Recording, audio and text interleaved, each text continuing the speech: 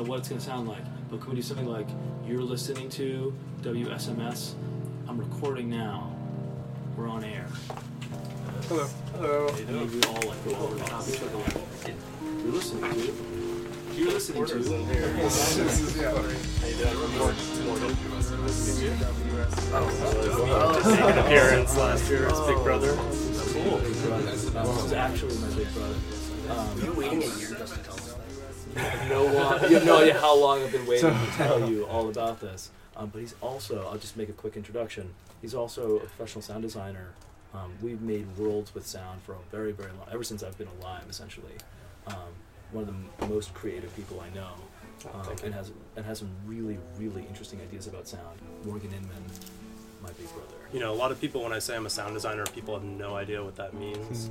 People know what a special effects person does. They don't know what a sound designer does. This is actually one of the things that I like about sound, is that people, the audience, is essentially ignorant. And the way I sort of think about it is, humans are much more visually aware than sonically or audio aware. And I think a big part of that is actually just the way we're built biologically. Because everyone can close their eyes, but nobody can close their ears without like covering them or putting something in them or something like that. So as a result, we're always awash in this sea of sound, so we kind of take it for granted. Like even when we're sleeping, sounds will affect our dreams and that kind of thing. So there's a great opportunity, and I think this is also why music is so powerful. There's a great opportunity though to really, for lack of a better word, manipulate people's emotions with sound. And so I actually see it as kind of an advantage that people don't know what I do, because it gives you the opportunity to really, you know, push and pull their emotions without them being aware of it. And there's a real subversive quality to audio that I like.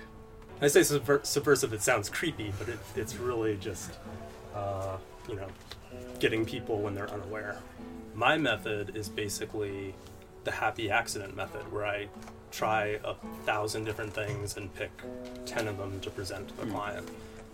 Because I just basically try a bunch of things, and when I hit on something, I kind of know if it works or not, but I have no idea how to get there just starting at the beginning. And I think, I'm sure you guys who write music have a similar experience, where sometimes you know what you want to achieve, but you don't really know how to get there. And then there are other times when you may be writing something, I don't know if everyone here composes or not, but if you're writing something and you're like, man, this is like such a great romantic piece of music, but I don't know how I did it, it just kind of happened.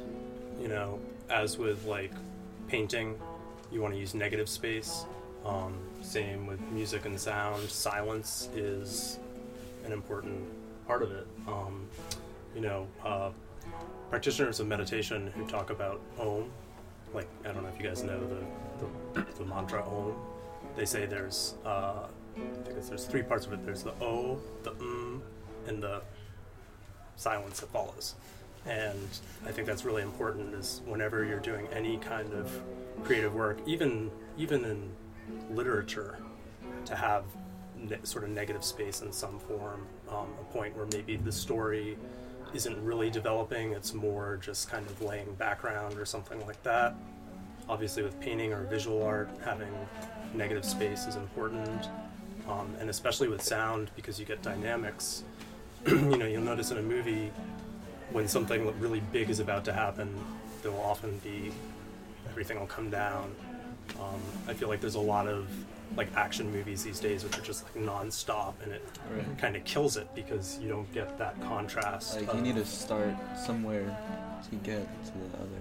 Yeah. Michael Bay needs to calm down. And even just pure music composition, like put a rest note in and then hit them hard with, you know, and it's just that much more impactful.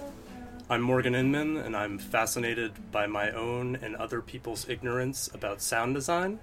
From WSMS at Lincoln Center. You're listening to WSMS.